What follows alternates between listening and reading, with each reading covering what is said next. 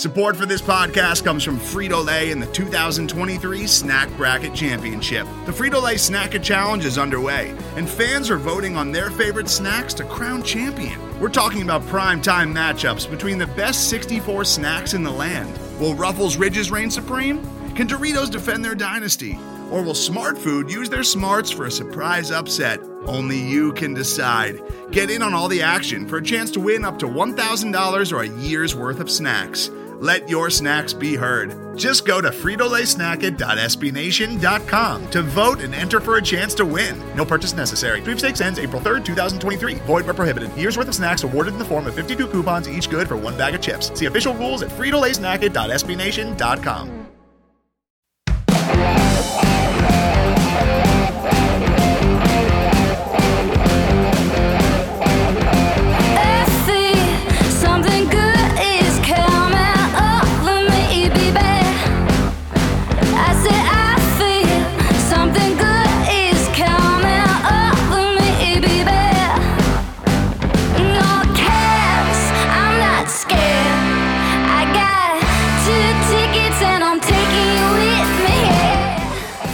Welcome to the Cannon Cast, a weekly podcast from the Cannon, SB Nation's blog about the Columbus Blue Jackets.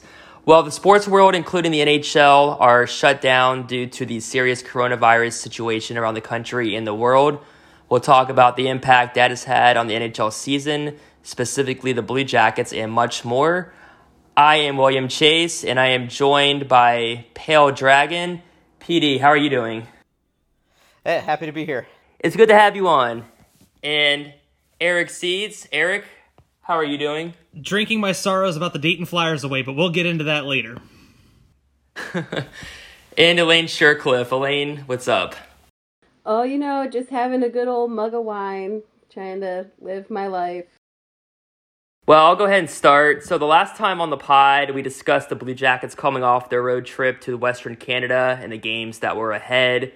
Over the course of the last week, we went from the Jackets potentially having their remaining home games played in front of 0 fans to the league ultimately following the NBA's lead and suspending play for the foreseeable future. And at this point, it remains to be seen if or when the regular season will continue or if the league might jump into the playoffs when play does continue. I'll go ahead and start with PD. What's your thoughts on basically everything, I guess, to this point? Yeah, so there's just so much that we don't know.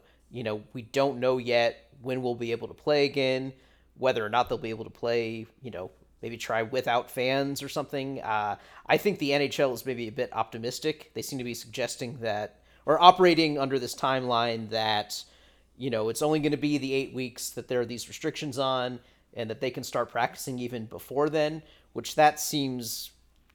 that I don't see that that's going to be the case, but currently they're operating as though they can resume in mid-May, so we'll see if that happens. It also seems like it's very up in the air as to how the schedule will be structured when they come back.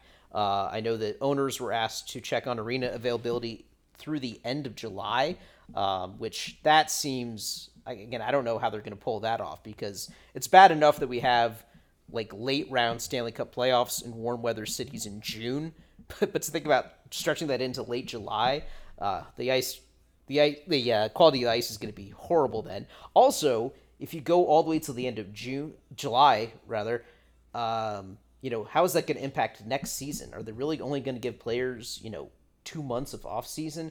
That seems way too short, even if they've had, 2 months off before they get into this playoff scenario. The other thing I'm curious to see is if they change the playoff format because of the circumstances. I saw a rumor mentioned somewhere that they might consider like a 24-team playoff that would have like play-in rounds, which I think actually helps the Blue Jackets because, they were in a playoff position when the season was halted, but if you went by the first tiebreaker, which was points percentage, then they would get jumped by the Islanders. So a expanded playoff that would include all the bubble teams, I think would be very good for Columbus. And finally, the best thing for Columbus, if the season does resume and they are part of it, is they could maybe get some guys back that are hurt that we thought would be out for the season. So that's going to be interesting to watch. Yeah, like Pale Dragon said, I kind of assume the NHL is operating on an extremely optimistic timeline there when they said, we hope to open training camps 45 days into the CDC's 60-day mandated, quarantine or mandated stay away from mass gatherings timeline. And I'm like, that's not exactly how quarantine works there, NHL and NHLPA.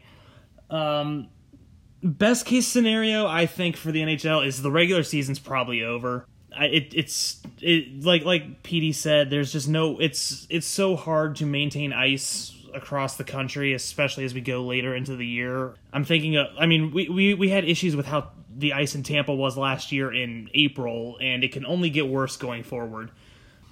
I have to imagine if the NHL comes back at all, which I kind of really doubt at this point, just because of the logistics and the arena availability, and how it would affect next year's schedule. That if they do, it's got to be a compressed format. Maybe only take the top 4 seeds from each league and just go right into the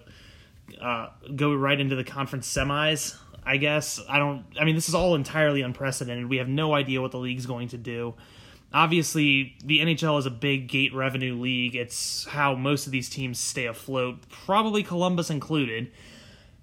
And it really sucks that they're losing all these home games. But this is such an unprecedented event. I don't really know what more the league can do at this point other than just be optimistic and hope. But I really, if I were a betting man, which anyone who's ever gambled or played poker with me knows I am emphatically not, I'd put money on the season probably just being over and them canceling it, and guys will just come back at it next fall. It's going to end up like that year where they just inscribed no Stanley Cup awarded on the cup. Well, I would put money on Gary Bettman doing something absolutely insane, like a 24. Also a wise bet. Right, a 24 team playoff that takes everyone into friggin' like July, and then only giving the guys like a month and a half off before the next season, and then oh my god, everyone's hurt again. But if that happens, they would have to get rid of the atrocious bye week, which I think is stupid, unless that bye week is only consisting of All-Star break. Having a legitimate All-Star break, that would be great.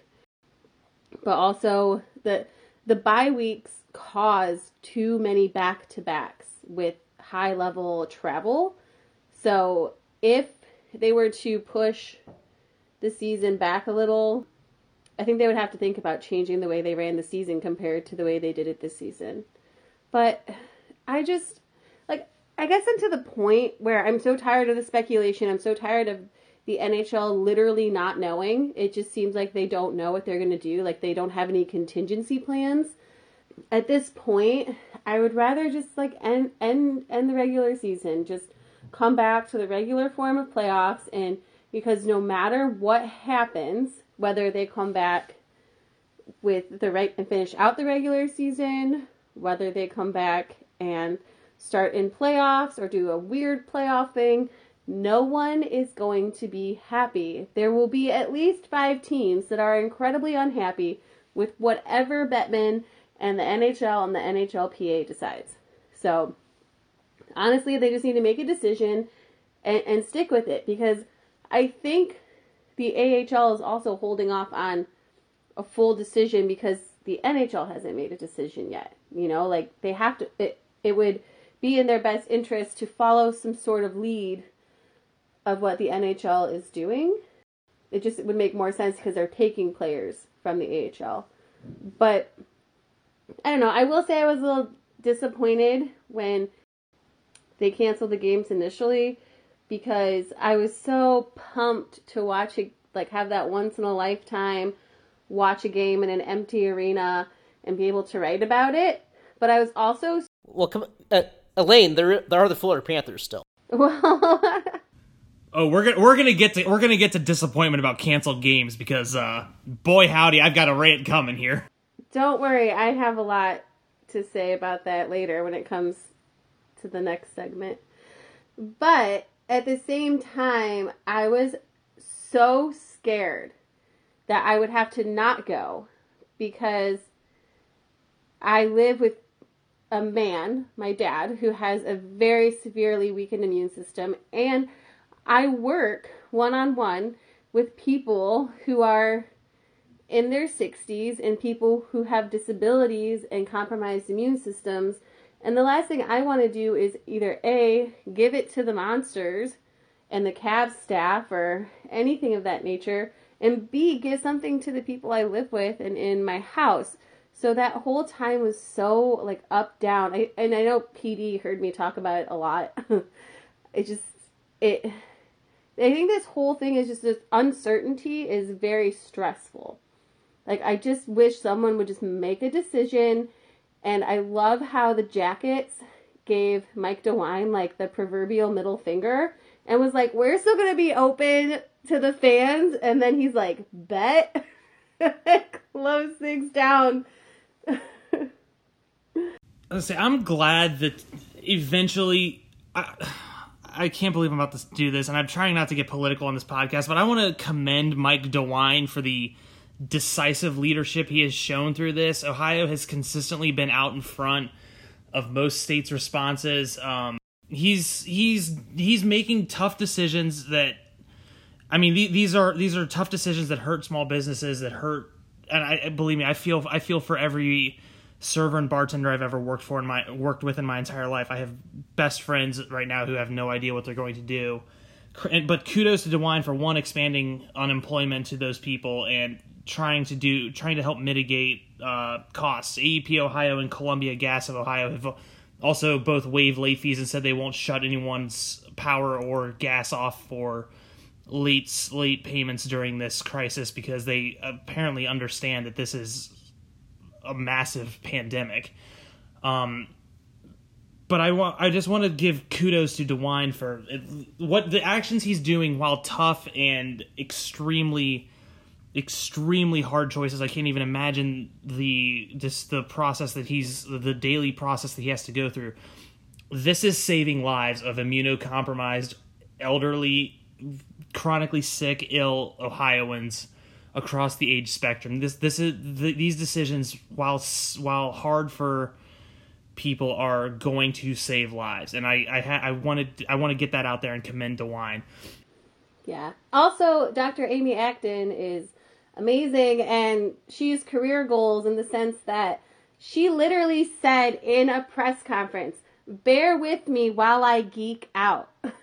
She just totally went off with all this passion in her eyes about everything having to do with science and explaining it, and then she put it into normal terms, and then like 3 days later she's like really trying to hit home with people, and she's like, it's not about Kevin Bacon, it's about Kevin Bacon's grandma. And I was like, yes, queen, go off. Like, I love her. So going back to what PD was mentioning, this is kind of like my next topic, and I was kind of thinking about it too. Like, can you imagine if the NHL actually did play in July? I mean, would the NBA potentially maybe playing over the summer? Baseball might not be starting until July. It would be like, it almost seems like every sport could be playing in July. On like July 4th or something, like every single sport could be playing. The idea of the potential 24-team playoff, you already kind of touched on this, but I mean, I almost feel like it would be easier to just scrap the season, clean slate, off season like normal, or as potentially normal as possible, and then go into next season, because I just feel like it gets messy when you think about schedule, a shorter off season, everything, how that would correlate into the next season with probably a later training camp and preseason and starting the new season. But did you guys have any other thoughts on the potential of playing games later in the summer? Planning logistics for arenas would be awful. I think of LA, I think of Staples Center, and how they host movie premieres and concerts. They have 2 basketball teams and a hockey team. The logistics of planning all of that would be absolutely insane. Same thing within Cleveland. They have to reschedule. I mean, I know that would be the AHL, but if the AHL played later games, they have to reschedule Cavs, concerts, and the Monsters. Like, that that is just a logistical nightmare. And while I know it would help recoup some of that money that people are losing, I don't know how they would be able to do it and get a schedule out in a timely manner. Yeah, so I will speak out briefly in defense of the leagues and the owners with their, keeping things in a state of limbo for now. There's a lot, obviously, that they don't know. They are as in the dark as the rest of us in terms of, how long the situation is going to last. And I think if there is any sliver of a chance that, these restrictions could be lifted in a time window where they could still put on games, I think they want to leave that eventuality open. Because again, like Seeds mentioned, there's the chance to make money and recoup some of their losses that they're already taking. So I think if there's a chance that they can still play some games, they're going to want to keep that open. And I'm sure there's also some legal aspects to it. There's some contract elements to that, depending on who might be on the hook for cancellations, whereas they might be covered if they can say, oh, hey, the government forced us to not have it, as opposed to, hey, we're voluntarily taking the action of canceling the games. There might be a difference there in terms of who has to cover those losses. So that could be why they're not definitively saying, no, we're just ending it now. But you have to think about your international athletes right now, because if you wait too long and, say you decide to cancel it in, 2 weeks, 3 weeks, we don't know how many countries' borders are going to be closed. We don't know how the visas are going to work.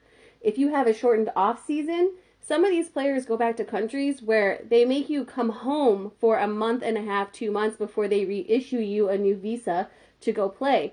That in itself should be something that should be strongly considered right now, because the last thing you want to do is leave these international players in limbo, stuck in a country that's not their home, and they have to think of the players in that sense too. I was going to say, I think those players already, they're already planning on being here through April and beyond, so it's not too much of a change in the short term for these players to still be here. I also think in a lot of cases that they may be better off staying here because of the risks of being exposed if you travel, and depending on the health care available in some of their countries in terms of the medicine available in the hospital space and things like that. So I think keeping the players in place is probably a safe thing for now. So I'm a little concerned by this ruling that came out, or this direction that came out from the Players Association, that players could be allowed to return to their hometowns. So, Canadian players in the U.S. can go back to Canada and vice versa, which I feel like I really don't want those guys traveling at this point. Just stay put. You've got homes here. You've got resources here. Just stay put. Right. So if they're going to do it, they might as well just cancel it now, because if you're going to cancel and say that they have to go back home to their home country, and you're sending them to places like France and Italy, which I know not a lot in the NHL, but other leagues, you're just setting them up for failure. Guys, let's honestly be real. It's gonna get canceled, and the reason the NHL is waiting is because the NHL is doing what it always does. It's waiting for the NBA to show leadership. The NHL didn't cancel until the NBA showed. The NHL is trying to get back, but they're following the NBA's lead. The NBA is going to cancel first and just decide that the season's over, and then the NHL is going to follow suit. That's entirely what's going to happen. I don't, and the NBA is waiting for the same reasons then. Right. Yeah, but it's harder to have ice. It's harder to play on a court it's harder to play on ice than it is to play on a court, especially in June and July. We've also got considerations like contracts expire on June 30th in the NHL. The league season resets. It's the logistics. The logistical nightmare is just, it's too great, and they're going to end up rushing players back. Probably guys who aren't conditioned after being off for a couple months. And they're going to end up if they try and rush back and play, it's going to end up with guys hurt, guys trying to do something that they're not used to. They're not in game shape. They're not in game speed. And you're going to see players get hurt. At this point, I don't see any way the NHL gets back and plays unless this thing really is handled in the next 60 days, which we honestly have no idea. At this point, we're kind of in a hurry up and wait mode, and I just don't see any way that the NHL is going to be able to do this. At this point, it's probably for the best that the NHL just waits another couple weeks and then just cancels the season entirely when they realize things aren't getting better. We haven't hit the peak of the curve in a couple weeks, because right now we're not projected to. I was just going to add, I think you're probably right about the NHL following the NBA's lead, but the NBA did have a confirmed case, and I mean, if the NHL had that case first, do you think they would have canceled then or suspended play first then? Oh, definitely. They would have had to. So, I mean, I think, on the one hand, they probably were following the NBA's lead, but then again, the NBA didn't really have a choice considering they had that confirmed case. And now one of the Vancouver Canucks staffers has tested positive. Well, and people that worked for the Sharks, like as ushers, some of them tested positive as well. And the thing is we don't know how many people have it or don't have it, because not everyone can get tested right now. So, I mean, it's just, there's too many variables and unknowns. So it makes sense to just end the season. We're going to go ahead and take a break. We'll be right back. Today's episode is brought to you by Cars.com. With over 2 million vehicles and 50,000 more added every day, Cars.com will match you with the perfect car for you, your budget, your life, your style. And if you're ready to say goodbye to your current car, Cars.com will get you an instant offer to cash it in. Just start by entering your license plate and get matched with a local dealer who will write you the check. So whether you're looking to buy or sell, just go to Cars.com. It's magical. Hello, I'm Nilay Patel, the editor-in-chief of The Verge and host of Decoder, a business podcast where I interview CEOs about big ideas, the problems that come from those ideas, and how they make decisions. It is also surprisingly about org charts. It comes up a lot. We're launching a new limited series that we're calling the Centennial Series, where I talk to CEOs of companies that are over 100 years old, like Xerox, Barnes & Noble, and more. There's no 100-year-old company that's without its struggles, and it's been fascinating to talk to these CEOs about which parts of these companies' history are important and which parts they can let go. A little spoiler for you, if a company is over 100 years old, there's a lot of drama to talk about. It's been a good time. You can listen to the Centennial Series right in the Decoder feed. New episodes of Decoder are out on Tuesday, and the Centennial Series is out on Thursdays. Check it out. We think you're really going to like it. You can get it wherever you get your podcasts. Elaine, so I wanted to touch base as far as the Monsters and the AHL aspect of all of this. What can you kind of bring to the table as far as obviously working the games in Cleveland and what you may have heard from the AHL standpoint? Well, as of right now, it's they're not going to lift the indefinite suspension before May. And they've said that they want teams to help facilitate players being allowed to go home, which to me sounds like the AHL is just getting ready to cancel, because you wouldn't, tell players to go home who are like in Sweden if you plan on playing out the rest of the season, including playoffs. I wonder if playoffs are at stake as well. Also, this is a big hit for a lot of teams. The Monsters are one of the better attended teams in the league. They do depend a lot on these last few games coming up, like the purple game benefiting the American Cancer Society, where they wear purple jerseys and they auction them off. That place is usually filled, like almost sold out. The Pucks and Paws game would have been coming up, where you can bring your dog or your cat. That game is usually sold out as well. And there is a Top Gun night coming out, and the jerseys were really sweet. So I would assume that night would also be sold out too coming up. So that in itself is so even if they came back, couldn't play with fans or anything, it's still a big hit to the teams. Utica, poor Utica, they have the smallest fan base. And right now, they're selling shirts to ensure that their employees, their game day staff, their their social media people, all of them, and they're just, first of all, it's hard because as you've been around, you get to know some of these people. They're really wonderful. And to think that this could really hurt an actual team to the point where they would have to sell shirts that say "Puck the Virus," which are really cool. You should totally buy one. And then I think about this one breaks my heart the most. Well, for me, like with the Monsters, like I don't know what's going to happen over the summer. I don't know if my day job will have me go out of state. This could have been my last season covering the team. It could not be. Like, no one knows what the summer holds. But one team knows what the summer holds, and that was San Antonio. And they're not going to have a team next year. And, like, I literally get choked up thinking about this. But, like, all of those fans didn't get a chance to really send their team out. Because if they come back and they start with playoffs, the Rampage were out of it. So, like, there was no closure for this fan base. Nothing.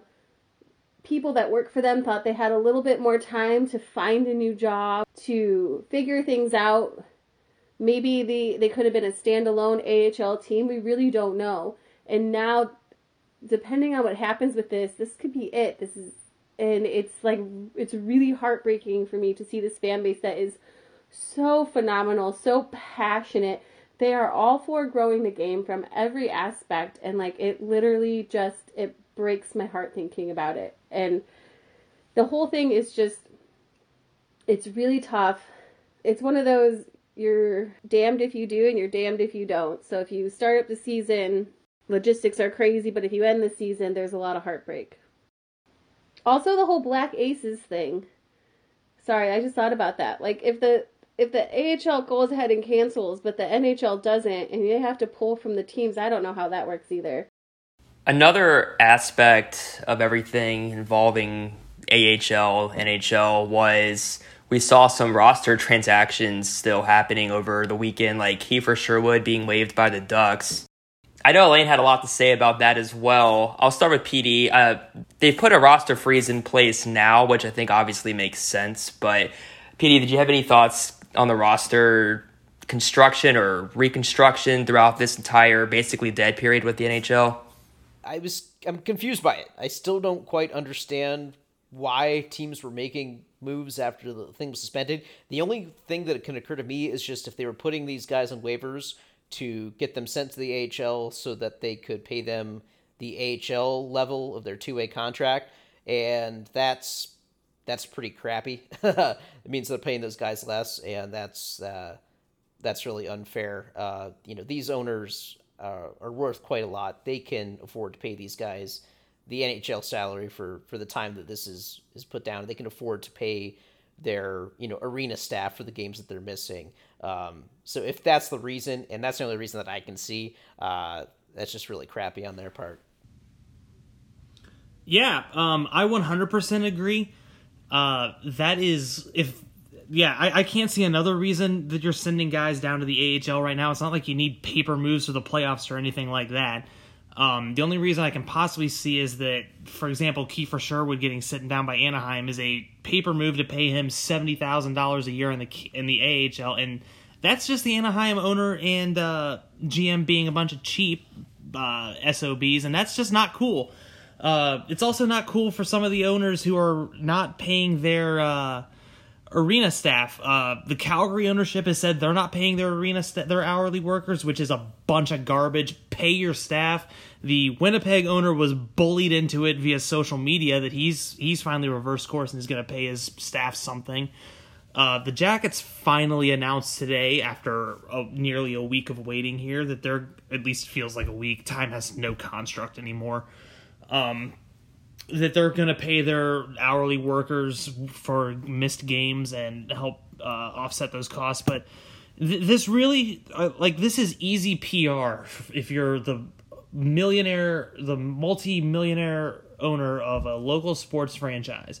All you have to do is say, yes, we're going to take care of the arena staff. And it shouldn't be your players taking up donating money to do it. Like, it shouldn't be Sergei Bobrovsky donating $100,000 to pay for the Florida Panthers. It shouldn't be Zion Williamson saying he's going to pay the salary of every employee at the Smoothie King Center. It shouldn't come down to these, Zion's a 19-year-old, and he's got better sense than Gail Benson, who's a multi-billionaire owner of the Saints and the Pelicans. Like, this really isn't that hard, guys.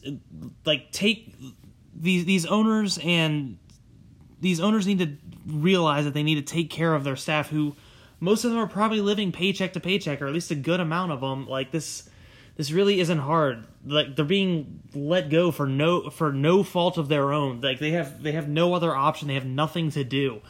Look out for your kids, like, for God's sake. And we're not talking about the whole season either. We're talking about just a portion of games. No, we're talking about, like, the next couple weeks. Like make sure these people can keep food on their table and keep their rent paid. Like, for God's sake.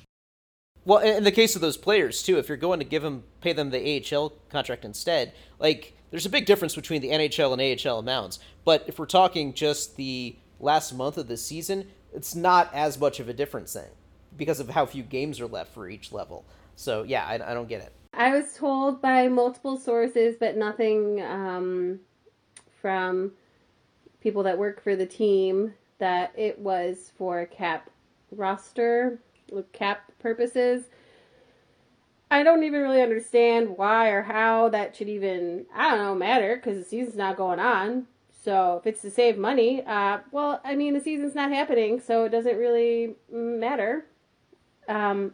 But also, why were the rosters not frozen the moment they announced the suspension, or gave them or before trade deadline? It's not like any of this would matter with them having to have people on rosters and paper people and all of that.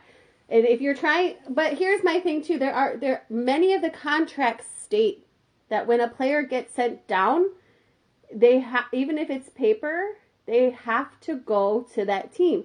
So could you imagine if it was Vancouver who papered someone like that, and then they had to go to Utica across another country? And it's insane. It's ludicrous. There's no point to stop doing business. Just stop doing business. If you can't play, if you can't do any of this, the only thing you should be thinking about is, when is the season getting started?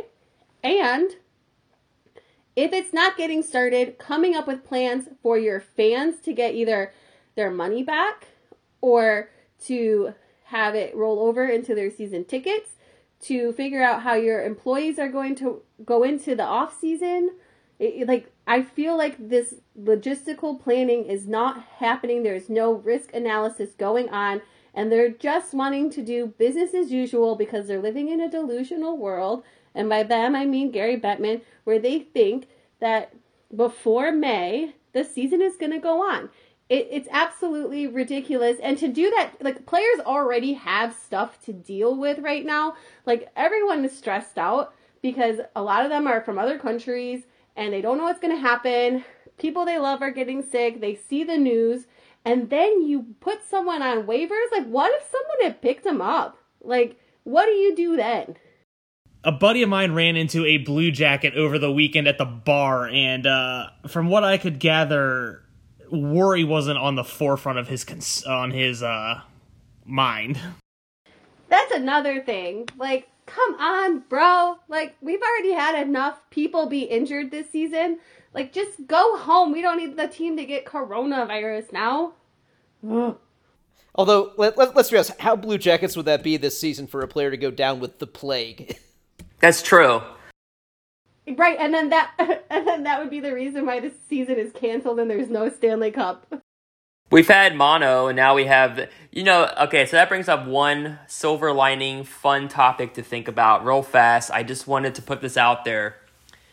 In the event that the NHL is actually able to come back to play somehow to finish off this season, can you imagine if the Blue Jackets were able to ice a fully healthy team for some kind of weird, wacky playoff run?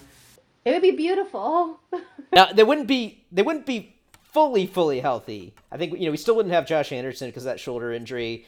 Obviously Brandon Dubinsky is, probably never going to play again. But I think we would certainly get Seth Jones back because he was slated to get back, early April. And then Oliver. Maybe Bjorkstrand. Yeah, depending on how that leg heals. So, yeah, that would be obviously a huge, huge boost. The team would be so much better with those guys. But it would be annoying because if we did really well, people would say, oh, well, it's because you had time. Well, yeah, so? Who cares? Glory lasts forever, Elaine. That's what the replacements taught me. Honestly, I'd be really happy with... like I said, I don't expect the NHL to come back, but I'd be thrilled if they could get healthy and Seth could come back and Bjorkstrand could come back. And you could ice, I don't know, the hottest goalie in the league for like a month. Get Elvis in there, and you're telling me Elvis can't get hot for a month and maybe lead this team on some magical run? But if the NHL decides to come back, sign me up, I'm in. Like let's go. I don't expect it, but buddy, it's fun to dream.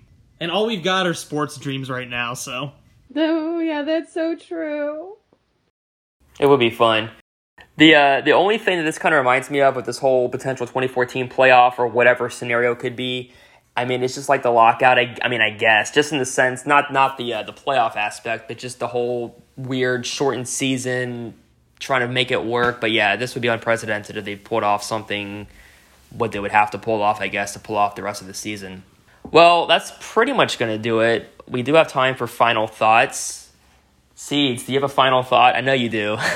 We all know we do. I'm ready. Give me a moment. I'm ready for this. Okay, I apologize in advance for how long this is going to go, and I apologize in advance for probably crying during this. But guys,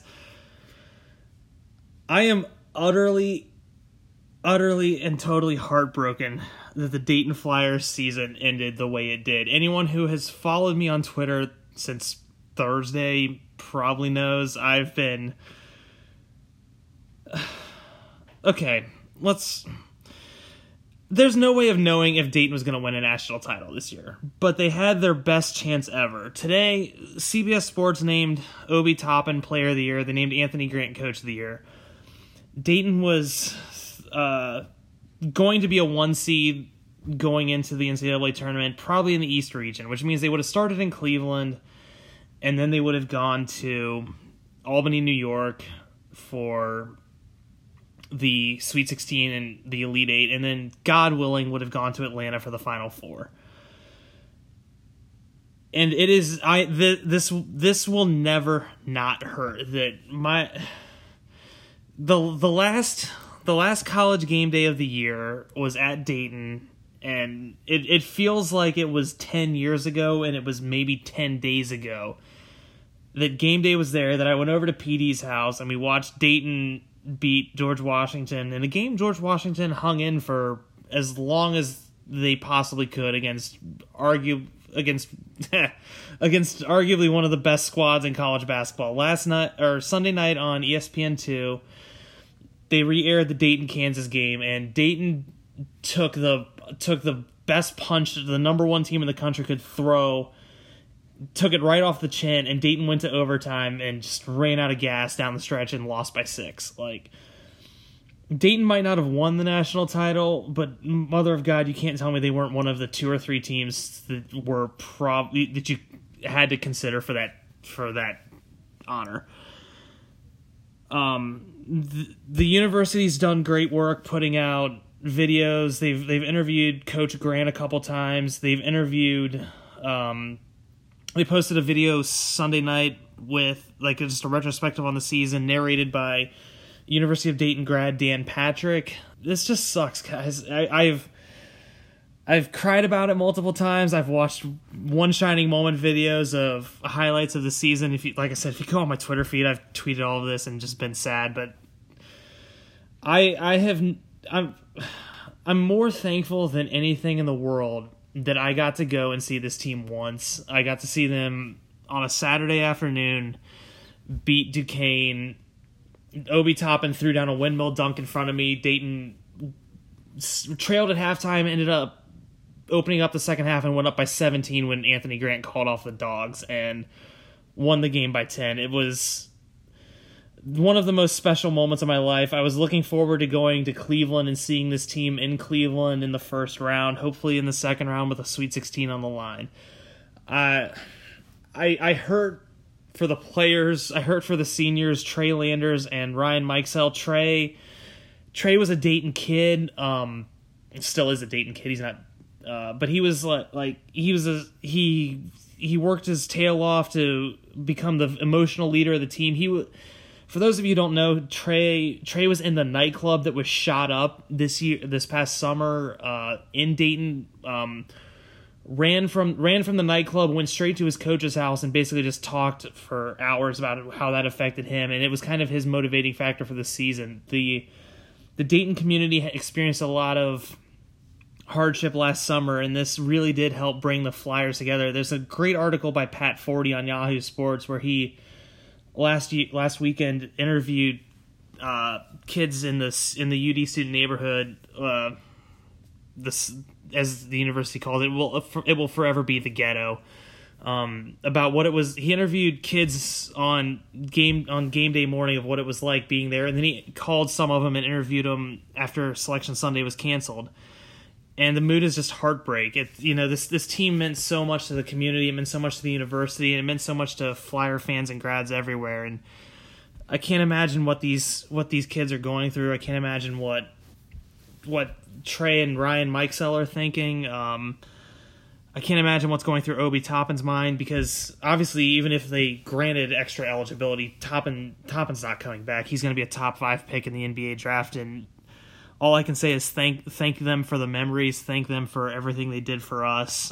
It was one of the most special moments of one of the most special 6 months of my life, being able to follow this team, being able to connect with Dayton fans I've never connected with, make friends, experience sharing this with other people, and I'll never ever forget these memories. And while there's always going to be a lingering what if hanging over this season, hanging over these players' heads, I hope they know for forever that they brought a community together. They did a lot of good in the community. They were able to inspire a lot of people. Kids forever in that region of Ohio are going to grow up Dayton fans and remember and talk about this season. I'm going to talk about this season forever. It's just really special. And as far as I'm concerned, Dayton is the only team that never lost in regulation this year. They lost 2 games by a total of 7 points, and both those games in overtime. So at this point, I honestly, Dayton should, if I'm the AD, Dayton can hang the banner in the rafters next to Obi Toppin's jersey, and if Kansas has a problem with it, they can come play us in our arena. So I just want to say thank you to the Dayton Flyers, thank you to Obi Toppin, thank you to Trey Landers, thank you to Ryan Mikesell, and thank you to Anthony Grant for memories that will last me a lifetime, and I'll never ever forget what the last 6 months have meant to my school and my community. It was truly, truly special, and it just means a lot. So kudos to the Dayton Flyers, my 2020 national champions. So my final thought is actually something that Seeds touched on. A lot of people questioning about getting another year of eligibility, and I think a lot of these people think that will allow a team to continue their success, or for a player to have that one more year in front of the scouts. But, like in the case of Dayton, they're not going to be able to manufacture what they had this year again. It's going to be very hard, especially since we know Obi's going to go. It's not that they're nothing without him, it's that he was a big piece of their magic. And then you have to think about, so you have these freshmen coming in, and what does that do to the whole team dynamics again? It's unfortunately at this point, many scouts have already made their decision on who they're going to suggest gets drafted, unless you had an amazing run in the playoffs. Like you did something crazy amazing. But that's few and far between. And also that means that players who don't have much money, they could get their eligibility back, but how are they going to pay for school? How is the school going to give them a scholarship if they were on a scholarship? I just think, unfortunately, sad to say, they shouldn't give that 1 year of eligibility back. And I know there's a lot of people who are probably going to be mad at me for saying that, but when it comes down to it, it's how we all deal with the next step in life.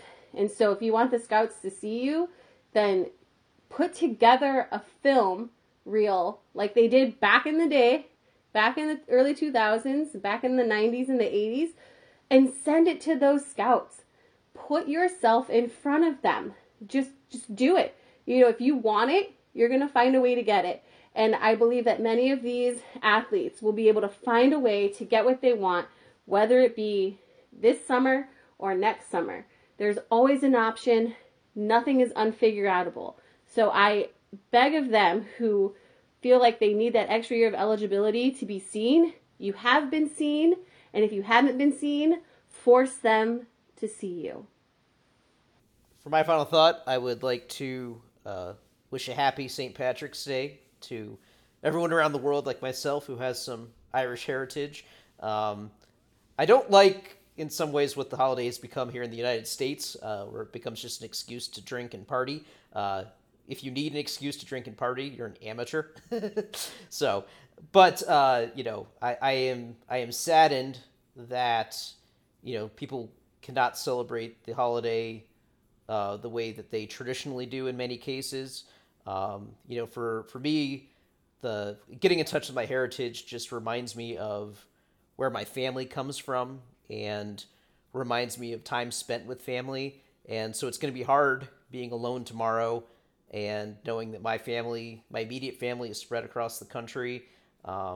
It makes me think of my aunt who passed away 6 years ago on St. Patrick's Day, and that she's no longer with us. So, but I will celebrate the holiday my own way. I'll have a Guinness, I'll have a Jameson, and I'll raise a toast to every member of my family, those who have passed, those who are still with us, and raise a sláinte to all the Irish all around the world.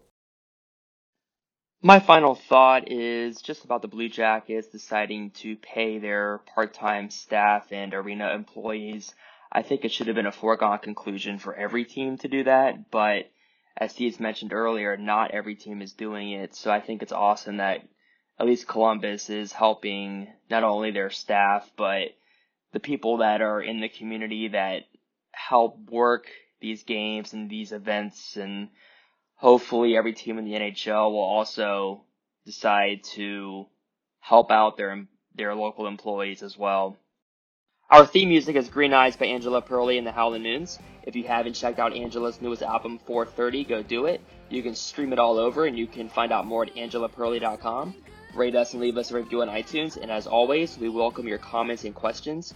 You can tweet at us at CBJCannon and comment on jacketscannon.com. From all of us at the Cannon, thank you for listening, and we will see you next week. I'm not scared.